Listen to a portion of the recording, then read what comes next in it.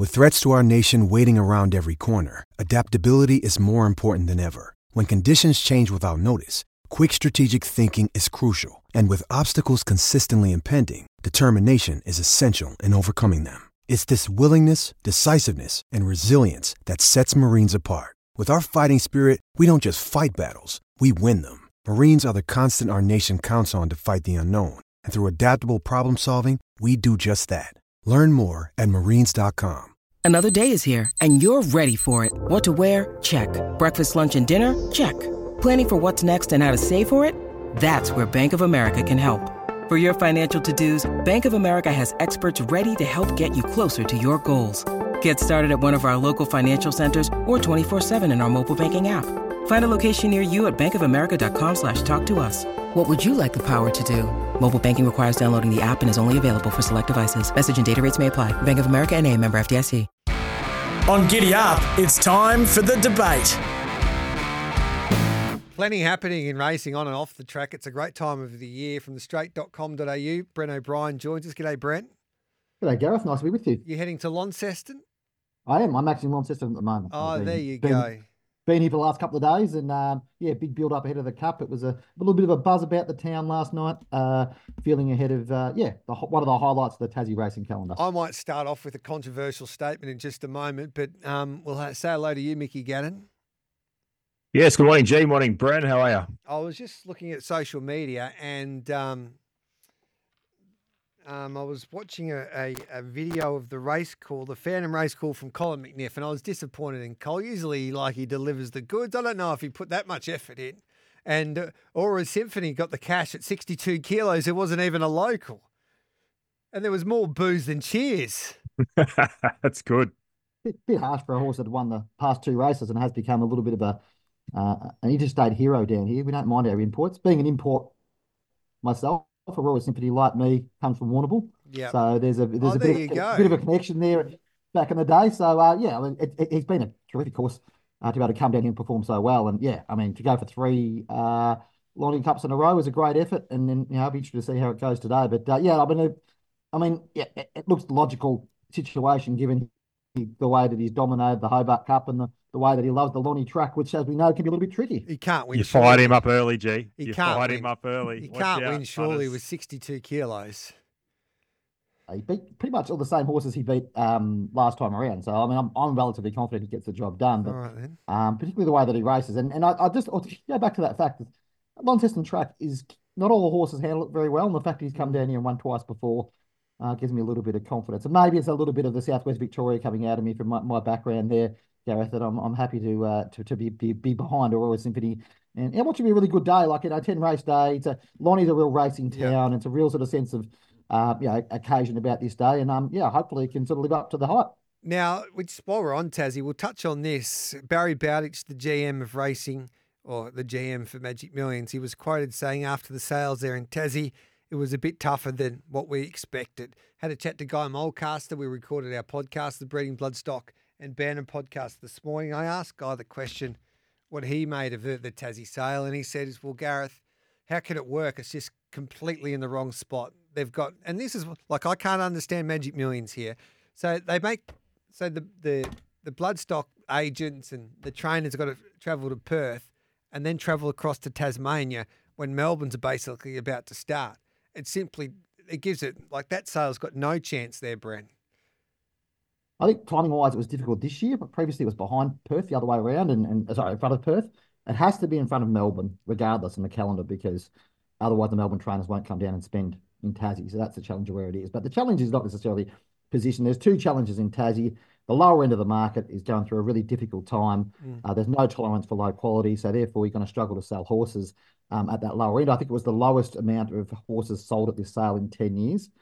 So if you're not selling horses, you can't make money. That's pretty fundamental. And the other challenge down here is oh my word, do they need a new stallion? It's the same old horses coming back year after year after year. The catalogue wasn't strong in that regard. It wasn't strong on paper. There were some nice horses there that were sort of found. The clearance rate sort of battled its way to 70%. It was one of those sales. Probably the yearling sale, I've been going to a lot of yearling sales over the last 5 or 6 years, probably the one yearling sale where it was a rude shock going as far as it went backwards. And there's $1 million less spent on Tassie bloodstock than there were last year. and that'll hurt the local breeders going forward. So basically, they're going to help themselves, you're telling us, the Tassie breeders. Like a playing god, you see what he's been able to do for WA racing. Yeah, that's precisely actually a conversation I had with Tim Brown and Magic Millions the other day. And he said, what playing God's done for Perth is remarkable. Yeah. We saw it last week when a $650,000, $675,000 horse went through over there in Perth. In Tassie, Needs Further's done a really great job, but beyond him, there's not a lot of quality. And there's probably one pretty good stallion, and the rest of there's too many sort of other below below the level stallions. And I think the other challenge is probably just there's not enough quality of horses. Maybe this catalogue needs to be smaller next year. We saw the debut of Lavendi this year at the sale. They just didn't get any traction whatsoever. There was a lot of them that sort of struggled to get bids. Nothing personal against that horse. It's just commercially, he just doesn't sort of fit the profile of a Victorian buy coming down. And the Victorian buyers spent $900,000 less than they did last year. And that's a bit of the mainland buyers, spent $900,000 less than they did last year. And that's a significant sort of kick in the guts. And as you said, if you can't get the buyers to it, I walked around the sale yards on Sunday, Gareth, and I barely saw one parade going on. I've never seen that at a yearling sale. It was always going to be a tough day for the Tassie vendors. They did with the best they got out of it.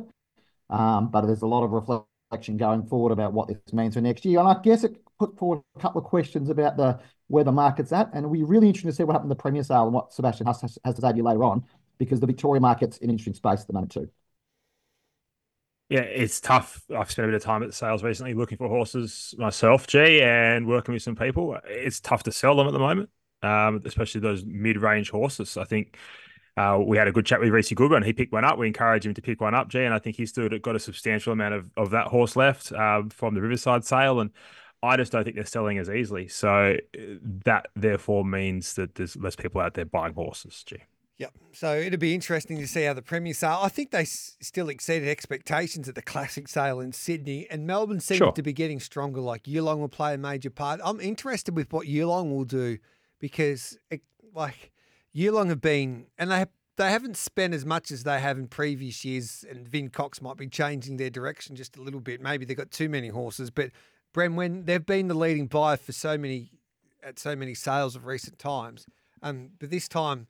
They flip the role around in a way. They're selling about 70 odd horses, so they can't buy their own horses. So that'll be interesting to see what that does to the market.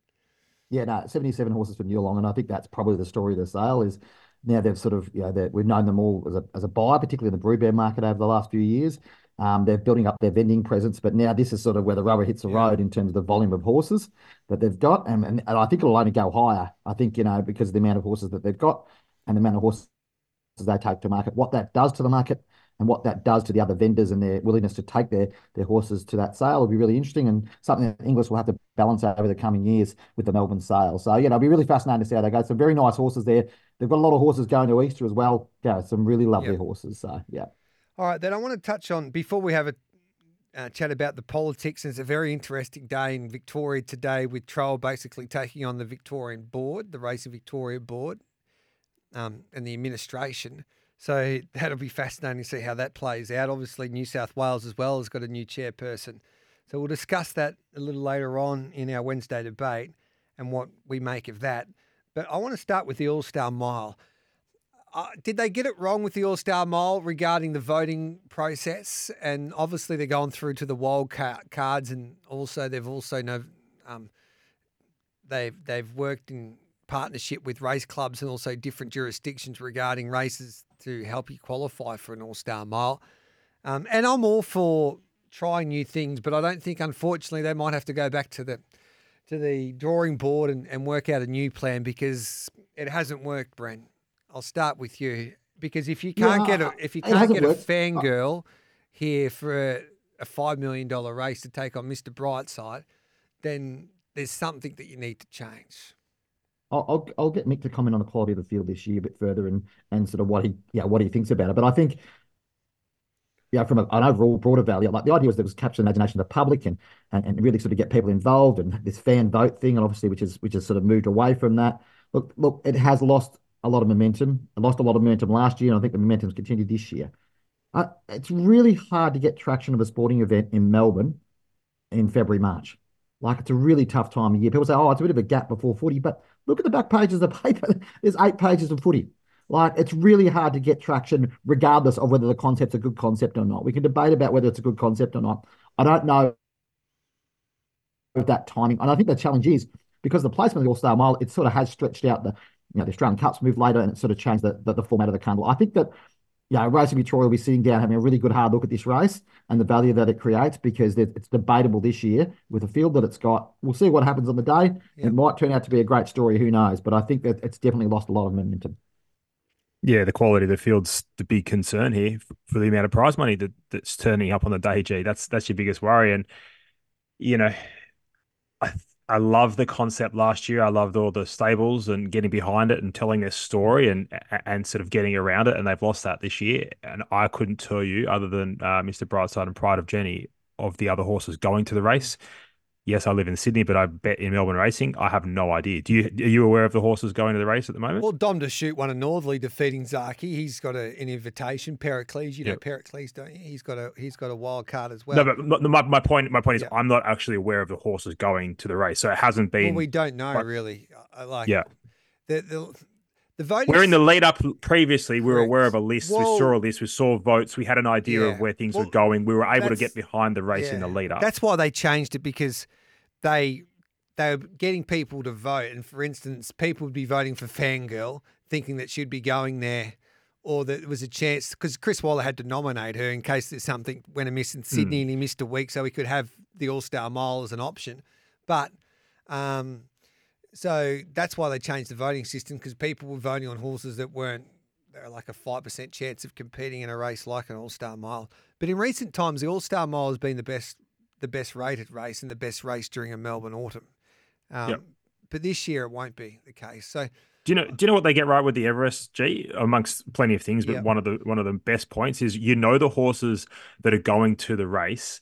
So therefore, the long run in and the comparisons of this horse versus that horse and the preparations, their eyes are on all those lead up runs because we're aware of the horses going. If they can find a way to get that locked in, I think the race is going to be far more successful. I don't know what they need to do there, Bren. Do you reckon? This is my idea, right? And I don't know if it'll work or not, but your prize money is important. People say if you're going to cut back the prize money, then you might as well not have the race because no one's going to come really. If you make it $1 million, they'll all go to Sydney and concentrate on those races. So you need to make sure that the prize money keeps around that $5 million quote.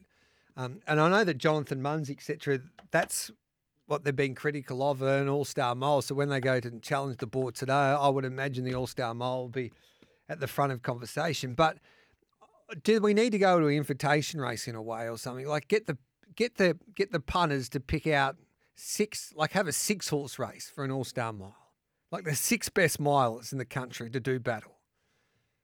I don't know. What does that do for turnover, I guess, is probably the question they're probably asking, and the 6-horse race. But it does create interest. I think if you look at what the initial concept was around a lot of the Japanese races that have a similar sort of feel and way about them, but those races and I'll be happy to be corrected here, they tend to be towards the end of either of the seasons, which is sort of like a build up towards them. So the horses win different races and they come on the radar. So rather than being at a start of an autumn where you're like trying to identify horses that are coming back and that are all different stages of their campaign, you just identify horses all the way through. And I'm not saying you hold the All-Star Mile in Melbourne in June. I'm not saying that, but that's why those races work.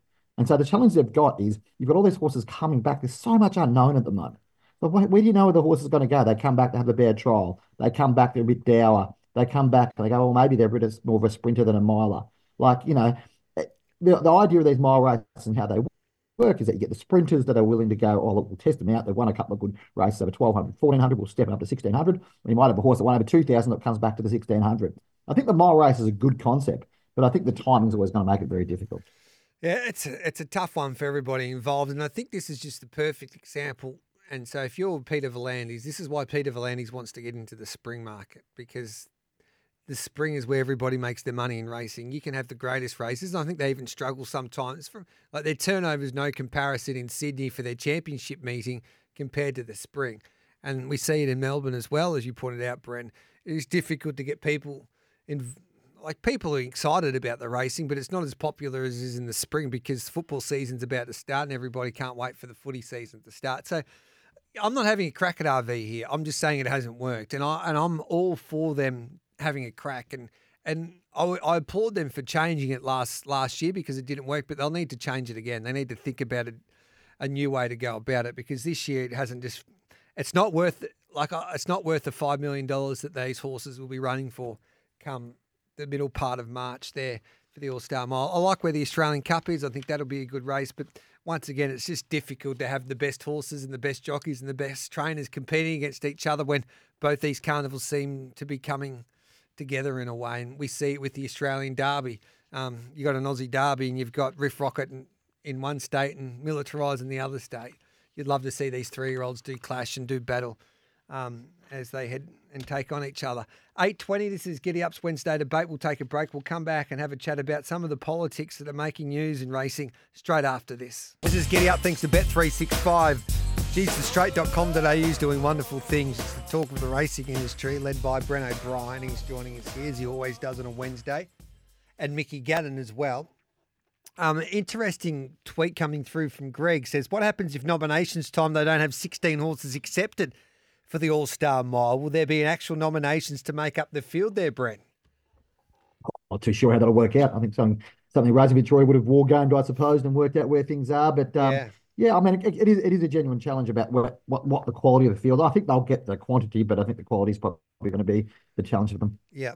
A few more text messages coming through regarding that. Boys, do you think having a horse like Mr. Brightside has hurt the All-Star Mile? He may have scared some horses away knowing they can't beat him. I don't know about that, Mickey, because he's been really good, Mr. Brightside, throughout his career, but he's not setting the world alight with his rating. He's getting the job done. He's consistent just over the 100 rating mark.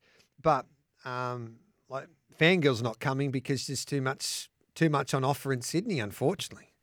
Yeah, Fangirl's definitely not scared of Mr. Brightside, G. No. They're probably the two class milers in the country. So, look, they're racing for, I think it's the whole point of the prize money, that you are happy to go there and run second because you're going to, or third or fourth, you're going to get a really good check. So I don't think that anyone's necessarily scared as such, G. Yeah, 0499 736 736.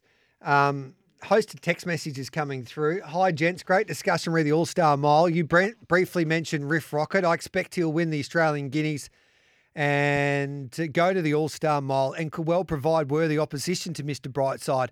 I don't see Riff Rocket going to staying distances this campaign. Re Fangirl, I think they have the right idea tackling Mr. Brightside over 2,000 metres in the Queen Elizabeth rather than the mile where he still may have the wood on her. That's from Todd. I don't know. I think she's better over the mile on a firm track. She'll be beating Mr. Brightside. It doesn't matter where they compete. What I saw there in Sydney the other day. The 3-year-olds have always had a good record in this race, Mickey Gannon. We saw Superstorm do it for Bob Peters, finishing second to the stablemate in Regal Power that year, and they go pretty well in an All-Star Mile, the 3-year-olds. Yeah, Riff Rocket could be hard to beat. G.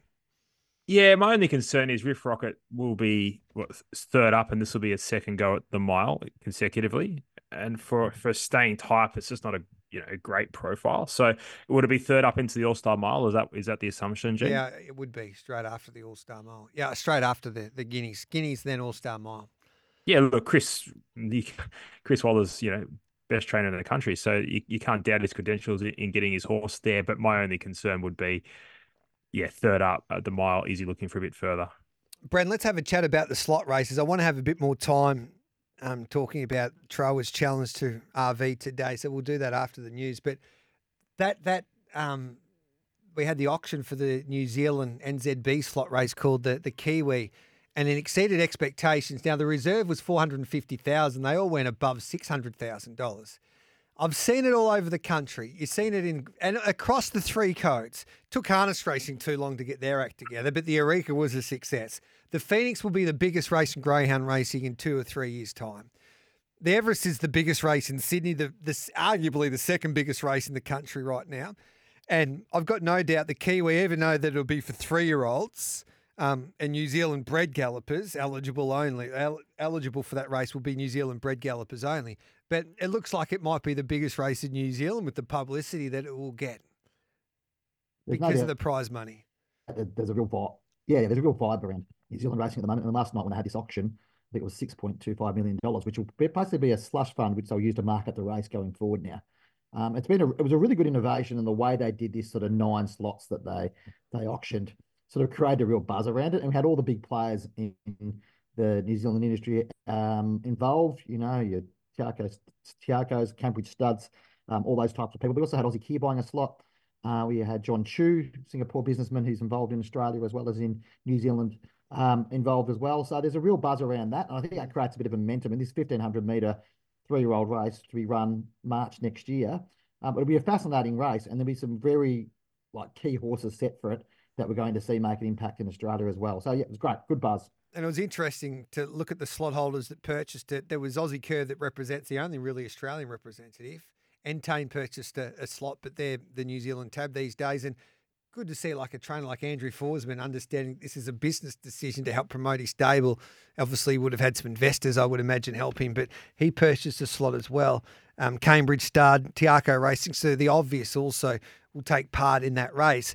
My only, I think it's a great idea, but if you're putting in the money for the auction and they're spending, 600,000, I know that there needs to be money put aside to market the race, but that should go back into the prize pool. I would I couldn't quite understand that. Mick, you can go with that. No, Ben, that's you, mate. Yeah. Yeah, I was just going to say it's an interesting one. I think. Look, I'm not going to these slot races are, they're innovation. Yeah. And I think there is a little bit of sort of figuring out things as they go along. I'm not going to doubt how they've worked this one out, because I think they might have got the format right, and there was such an enthusiasm for it. I think it's the right move. I'd be interested to see what comes of. And but the way it started out has been very positive, Gareth. So I can't see any negatives. No, I'm not trying to be Debbie Downer. So I think they've done a great job, New Zealand. I'm looking forward to it. We've got a horse that will be winning that race anyway. Giddy Up Warrior. When it starts, it'll be a 3-year-old ready to run horse that we purchased last year. So God bless it. I think the Quokka was the biggest turnover race in the history of WA racing by 40% in the history. So bigger than any of the Kingston Towns and the Railways and the Winterbottoms over the years. So that just says something for innovation and what these slot races are doing. It was interesting talking to James McDonald. Now, it's like Mac is coming from a selfish point of view in a way. He says, why is it on the same day as the All-Age Stakes? Which was interesting, Mickey Gannon. I would say, I thought about it, I agreed with Macca when he first said it, but then if you moved it away from the All-Age Stakes, it was on the same day as the All-Age Stakes last year because James Cummings stayed in Sydney and didn't come to Perth because we had Kamantari as SEN. We teamed up with Godolphin. But would turnover decrease if it wasn't on a big day like an All-Age Stakes day? Does the All-Age Stakes day help the Quokka in a way there, Mickey Gannon? It's an interesting debate. Yeah, it can, for sure. But there's so many variables in regards to that turnover, especially that time of the day.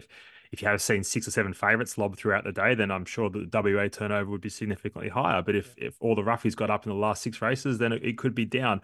So to J-Mac's point, having the best jockeys and best participants is probably going to be your best risk mitigation in regards to keeping turnover high. So I would be all for getting the best participants there, and then hoping that you get the favourites lob in Sydney and Melbourne in the afternoon, and the turnover will be very, very high for a Quokka. I agree. I think that the New Zealand Karaka race meeting proved that if you can get the best jockeys there competing, like a James McDonald and a Mark Sarr and the like, turnover will increase, Brent. It's as simple as that. It's like if you go and watch your favourite footy team, people will pay more to go and watch the best players. It's not just turnover, G. It's also about eyes on the game from creating new fans of the game to go and watch J-Mac, to go and watch these stars from the eastern seaboard to get there. Turnover, sure, is very, very important, but to get new participants into the game, we need those stars over in WA as well. Sorry, Bren. Yeah, sorry, Bren. Your comment there. I couldn't agree more. Yeah. I couldn't agree more. I think we need that carryover. That's really important, and then it's not just about the top line number. And people in WA that think, well, you can't, you got to run your own race. Well, you got to do that, but you can't just think, oh, well, we're gonna do it our way, and it's the only way, and we're gonna run our race when we want to race. You got to think outside the square. If you're going to put on a race like the Quokka, well, your aim should be to get your KPI. The number one KPI should be get the best possible trainers, best possible horses, and the best possible jockeys to our meeting, and work out a plan how we do that. And putting it a week back. Like I said, WA better than most, Gareth, but the only thing I'd say is that they run their own race over there regardless, and it seems to work well for them. So I don't know about WA's that. One exception. I reckon they've stuffed up a lot over the years, and they can run it a lot better, Bren. Yeah, that's just my humble. Yeah, I think I think it could be run a lot better, to tell you the truth. 8:35. Let's take a break, and we'll come back. In fact, we'll take the news, and then we'll have a chat about what's happening with Troa and its challenge to the RV board, which will be happening later this morning. Gareth Hall with you, Bren O'Brien from thestraight.com.au, and the great tip-offs, very own Mickey Gannon. The big day in Victoria today with Troa, led by billionaire owner Jonathan Munns, taking on RV's board and the administration. Basically, they're not happy with the way that they run the sport. It was interesting to see a tweet from Nick Williams. He backpedaled pretty quickly. I don't know if he was on the phone to Jonathan Munns after he put out his first tweet, and then he was told of the circumstances and what Troa was all about. He didn't realise he was a member at the end of the day, Bren. It was an interesting read. I wonder who rang him after that tweet, but it'll be on today. I think we know who rang him. Yes. It'll be on today. Yeah, I mean, it's an interesting. Explain what's going to happen. Explain what's going to happen this morning. I'll try to explain without sending everybody to sleep because board procedures aren't exactly the most exciting things in the world. Pretty much, there's 5 members of the Racing Victoria board whose future on the board will be elected voted upon today. Troa, as a member shareholder, stakeholder of Racing Victoria, gets the right to call this meeting, a special general meeting, which it's done. It's given 2 months' notice. They've set the meeting, blah, blah, blah. So they get to call the meeting. What has to happen is on each of those 5 members, and it's important to remember it's like 5 votes. So it's like 5 individual votes. So 1 vote, okay, member 1, member 2, member 3, member 4, and they go through vote by vote to how they decide how to do it. But there has to be a 2/3 majority of the votes for the motion to carry. So therefore, to get rid of the board members, there has to be 24 of the 35 votes available. Why are there 35 votes available? Go to thestraight.com.au and explains all the mathematics of it. But pretty much every stakeholder has a different sort of weighting. Country Racing Victoria have got 10 votes. The city racing clubs have got 5 votes, all that sort of stuff. So the logistics are basically they sit down, they vote through those things. Either, they all could be passed, they all could be defeated, some could be and some couldn't be. So everything's on the table at this stage, but it will progress. I guess this discussion we've been having for the last 6 months about the unhappiness in Victorian racing and Racing Victoria in general to the next sort of stage. My mail is, Bren, that doing the numbers is that I don't think Troa have the numbers. Like, depending if the clubs change their mind, I think a few of the clubs are upset with Racing Victoria, but whether they will vote against Racing Victoria in the board, time will tell. And I think they kept their cards close to their chest. I know Country Racing Victoria is supportive of Racing Victoria, and that's a big problem for Troa because, as you point out, they hold the most votes. So that's why I find it difficult for Jonathan Munns and Troa to get what they want, really. Mainly because of votes. Yeah. And there was debate about the Constitution too, as well. Is it 50% or is it a little bit higher than that? In terms of it's 60, it's 2/3. Oh, 2/3. So it's definitely you mentioned that. Yeah. So it's 24 out of the 35 votes need to carry through. So I clarified that with Racing Victoria yesterday.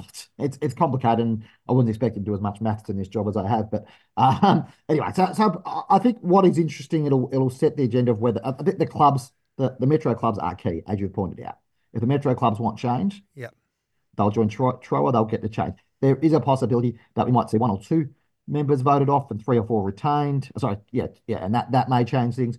We've got a situation where Mike Hurst resigned from the board last week with a view to departing on May 31. Yet, because of the nature of the Constitution and the way things work, they still vote on his position, despite the fact he won't be there after May 31st. So it's all very confusing. And I guess the other thing is to clarify this for everyone, Gareth, no one will be appointed as part of this process today. No. We won't see suddenly a new board with all new members in it. Gillon McLaughlin won't walk out of this meeting as chairman of Racing Victoria. That's not what this meeting's about. This meeting's about debating the future of the 5 directors, the board directors that have been put forward, and working out from there. Nothing else aside from that will happen. The future of the Racing Victoria executive won't be determined.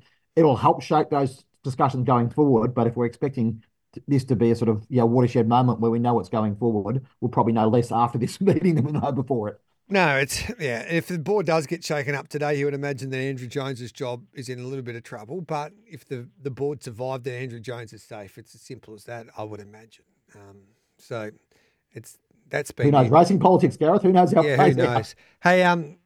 Hey, Mickey, do you have anything to add there? It's a little bit. That's what's going to happen today, and I just hope that everybody It just gets more confusing, G. Yeah, I hope everyone can come together. I know it's going to be difficult for everybody to come together, but for the betterment of the game, and I think there's some important decisions. You need the right people in charge, and there's people smarter than me that make these decisions. But with the challenges with the wagering dollar, especially, that you need to be making the right moves and not the right moves. Because if you make the wrong moves at this time of racing's the racing life and the history of the game, then we could be in a little bit of trouble. 10 to 15. I think there's three keys.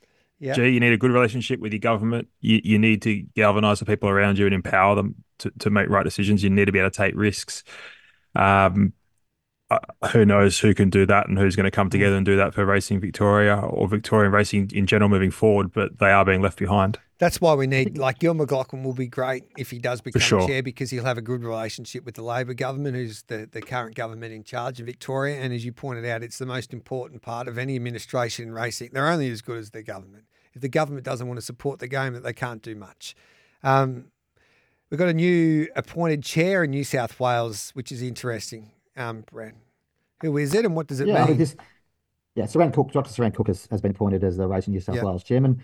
We saw all this sort of stuff blow up in December. It's amazing how these two processes, Racing Victoria and Racing New South Wales, run in parallel. Certainly give us plenty to write about on the straight. But we saw when Russell Balding departed quite spectacularly, I suppose, with what happened with the government approval process and everything what went on there. And and it's been a process that's been ongoing since then.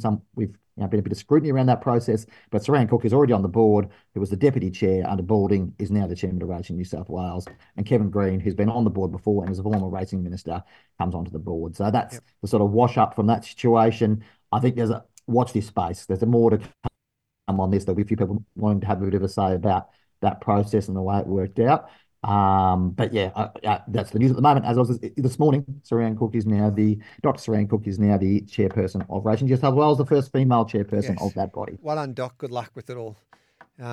We wish you the best of luck there running Racing New South Wales. It's 9 minutes to 9 o'clock. Don't go anywhere. I pose you this question as a racing fan. So as a racing fan, would you prefer Imperatrice to have a crack at the top of the weights and win a Newmarket down that famous straight at Flemington? Or would you prefer to jump on a truck and head up that Hume Highway and take on Think About It? And they're the two best sprinters in the land at the moment, over 1,300 metres. Think About It will be first up. She'll be second up. As a racing fan, which would you prefer? Let us know. 0499 736 736. I get knocked down, but I get up again. You're never gonna keep me down. I get knocked down, but I get up again. You're never gonna. Welcome back to Giddy Up. Love Joe Pride. He said, well, if you want to say that you're best in the world, Imperatrice, come to Sydney and take me on with Think About It. In a 1,300 metre race on the same day as the Newmarket. I don't know, from a racing fan, I think it would be great to see what she could do with top weight in a Newmarket. But I don't know, I love to see the best take on the best, and I would love to see them clash in Sydney there, Mickey Gannon. That would be my preference.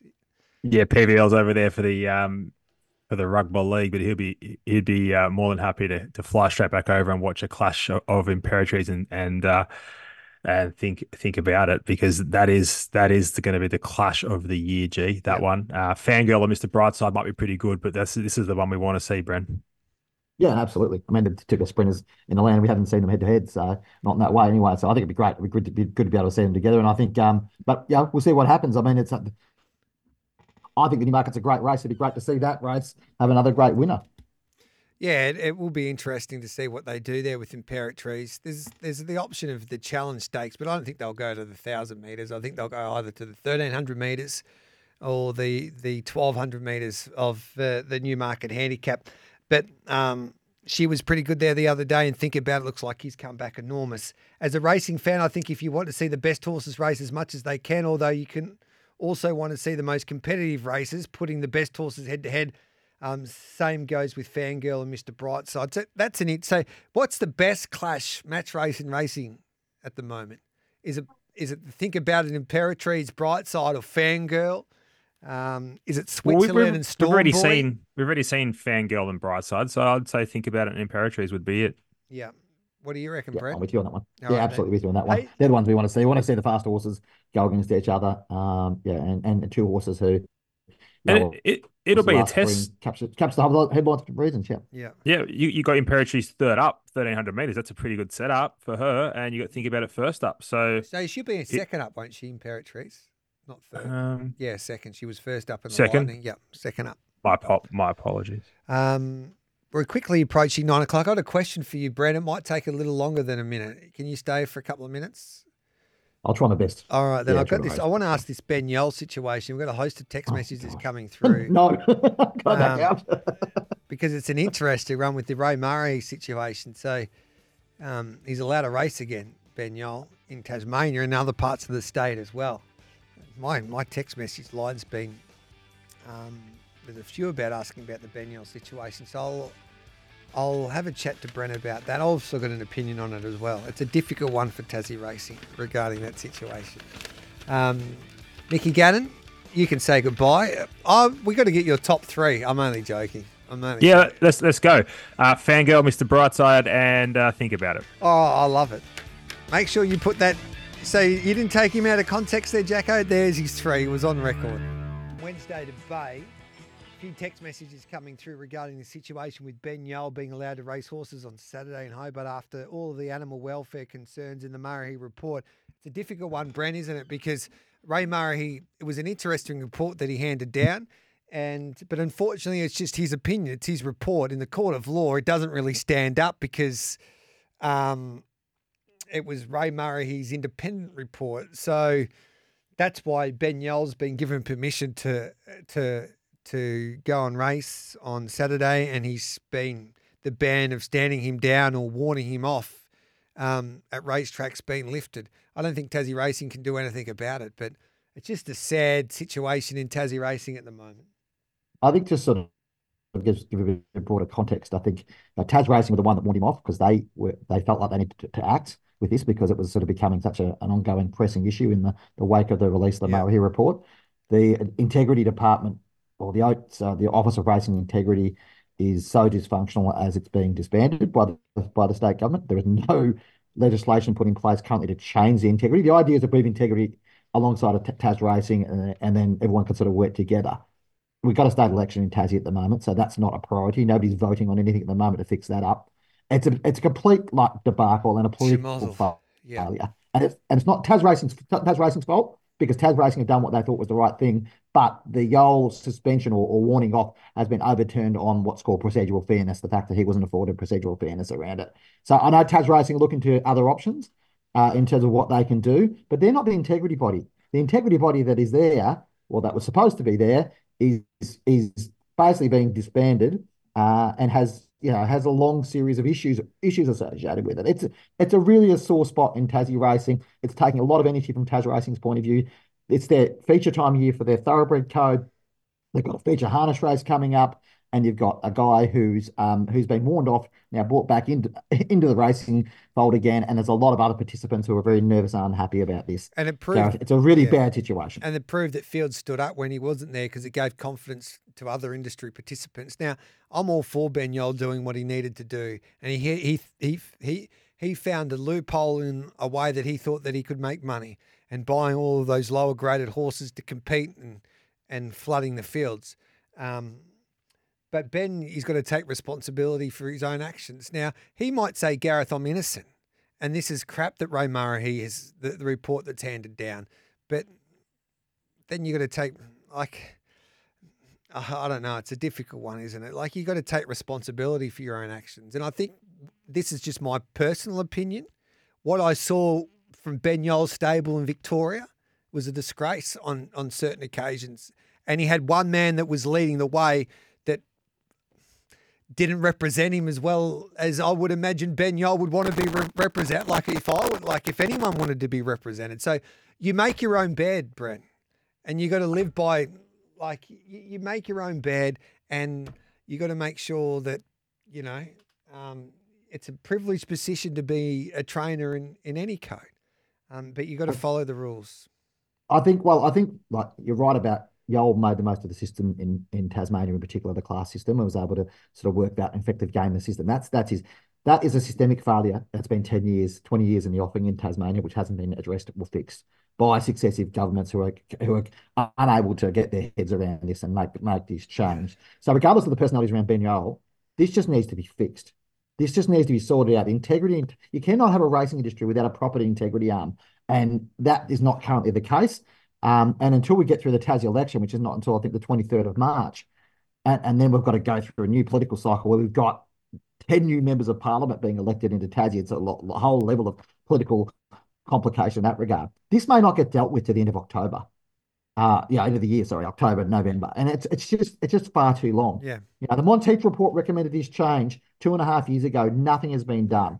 And I think this is where this black eye has come from. It's where the issues have come from in the greyhound industry and where some of the issues have come in the thoroughbred industry. And when you've got the three codes and you've got such an issue with integrity, it questions the future of prosperity of Tassie racing. And it's a disgrace, really, when Andrew, you feel for Andrew Jenkins, who's the boss of Tassie Racing, and he's got to put out fires that he can't control. It's sort of like he's trying to put out fires, but he's not the chief commissioner of the fire brigade in a way. So he can't direct and make decisions to fix the problem. He can't burn off when he needs to burn off. And it's bad for his game, and it upsets industry participants. And what you get out of all of that is that you've got a government or people fighting in politics that don't understand the racing game, and they put people in places that don't understand how to police the racing game. And it's a different game to police than, say, you can't just get a former police person or a detective to do a racing game. And we've seen it in so many different states. Queensland, the debacle in New Zealand with the harness racing situation there that scared off the best ever participant that they've ever had in Dexter Dunn, who's now the world's best driver, but they shipped him out of the country because they didn't know what they were doing, and they wanted to make sure that and what happens with all of this is that they spend a lot of money by investing into these organisations like the situation in New Zealand and then Queensland, and they need to see results. And because they don't know what they're doing, then they make up results and they get it all wrong and they put the sport back, and it's not good enough. And this could be the incompetence of the integrity team in Tasmania. It makes it, I think it's unfair on Ben Yole at the moment, and I think it's unfair on the industry participants, if you know what I mean, because no one knows what they're doing, and no one can stop the rot, if you know what I mean, Bren. It's a complete political failure. Yeah. Anyway. And regardless of the situation involving Ben Yole and everything else, whatever situation this was always something like this was gonna blow the system up, and that's what it's done. And it makes poor Ray Murray does a report. He's got no power. He's doing a report knowing this is probably going to get thrown out. But the response is now they're going to do another report. What? That's a response. The response from the government is like, yeah, we've seen the report and we're not happy about it. We're going to get a few more people to investigate it. It's like, I'm sorry, it's not good enough. Either act or don't act. Either give the Murray report the imprimatur it does to actually make the change, or don't bother conducting the report in the first place, because we sat around for 12 months on our hands and you wait for the next thing to blow up. Yeah. And there are plenty of people who are quite happy to see the racing industry in such turmoil and will make political gains out of it. That's their prerogative. That's fine. But geez, they make it easy for them, Gareth. Yeah, they do actually. And it's so frustrating to see. Anyway, it's a sad situation, and hopefully common sense and putting egos aside and what they're standing for politically, that they can actually come together and go, okay, this is not working. It's not that hard to fix, and you're just making it worse. It's an utter disgrace, and people are paying, and people livelihoods are being compromised because of people's incompetence, and it's not fair. So hopefully, why would people bet on it? Like that's what's going to drive the prosperity of the industry. If you don't have faith in the integrity of the industry, why would you bet on it? Yeah, and a small state like Tassie, even a small change in sentiment will have a disastrous effect on the bottom line. And as you said before, Tas Racing are doing what they're best with this, but they're there to build the strategy for the future prosperity of the sport, not to necessarily not under this system, to take care of the integrity. And because of the lack of action in the integrity space, this is why they've had to act. And now that it's been overturned, so it's a difficult situation, as we said. And good on AJ for taking the job, but why would you want to take that job when you've got no power of the most important factor of what you need power of, and that's integrity? As you pointed out, if you've got no integrity, you've got nothing. It speaks to the broader challenges of running the tri-code model, Gareth, and it's something that Queensland have Yeah. run into trouble with as well. It's very difficult to run because of the needs of the three different racing industries are very different. It's very difficult to run a three-state model. We know why it happens in Tassie because of the size of the industry, but it Yeah. does speak to those broader challenges. How is a body supposed to build, or a PRA supposed to build future prosperity in one sport if they're busy putting out fires in another? It makes Yeah. it very difficult. Yeah. Well, but that's where racing and the government, like as we said, you're only as strong as your government. But that's when you need to like delegate and go, well, this is what we're good at, and this is what we're going to like. They're professional at doing running the racing game, so let them run the racing game in all departments because what we've We've got got three now, racing ministers here yeah, in the space of the last 4 years. And we might make another one no, depending on what goes on at the in the new. It's yeah, it's a black eye for Tassie racing, and it's something that needs to be resolved ASAP. good on you, Bren. We'll let you go. Enjoy. What's your tip in the Launceston Cup? Aurora Symphony, as I said, Yes. happy to be all over that. And a nice little tip for Duraso in the first race there at Launceston. Big push for that horse, even Oh, though it's drawn to the okay. car park. Yeah, there's plenty of confidence that might be a horse of some ability going forward. That's all we need, Duraso, in the first race. We love a tip on the grounds there at the pub there last night at Launceston. Anything else? Have you found any other mail for us? No, that's about it at the moment. I've done before, but I'm happy to keep myself on that. I just thought I'd Good give on you, Bren the boy. listeners a little scary to What, work off in the start of the day. what can we look forward to at the straight.com.au? You've been dominating proceedings. Oh, well, it's all board stuff at the moment. We've Yeah. got Racing Victoria's board meeting happening at the moment. I've got contrasting text messages coming through saying it's all change and it's not all change and everything's great and everything's upended and whatever else. So we'll see what happens out of that. That'll come out this morning. So there's plenty on that. There's a few other stories as well. We did a story yesterday about the interesting little story, I think, about the history of wagering across the last 30 years in Australia and where thoroughbred wagering sits within that. I guess the diminishing role that thoroughbred wagering plays. So there's plenty of stories to read. There's plenty of stuff to go back over. We've written a lot of stories which are probably a bit more timeless. And yeah, we encourage people to have a look through Yeah. and hopefully learn something from what we're doing and and enjoy what we're covering. Good stuff, mate. Keep on dominating. Love your Thank you, work. Gareth.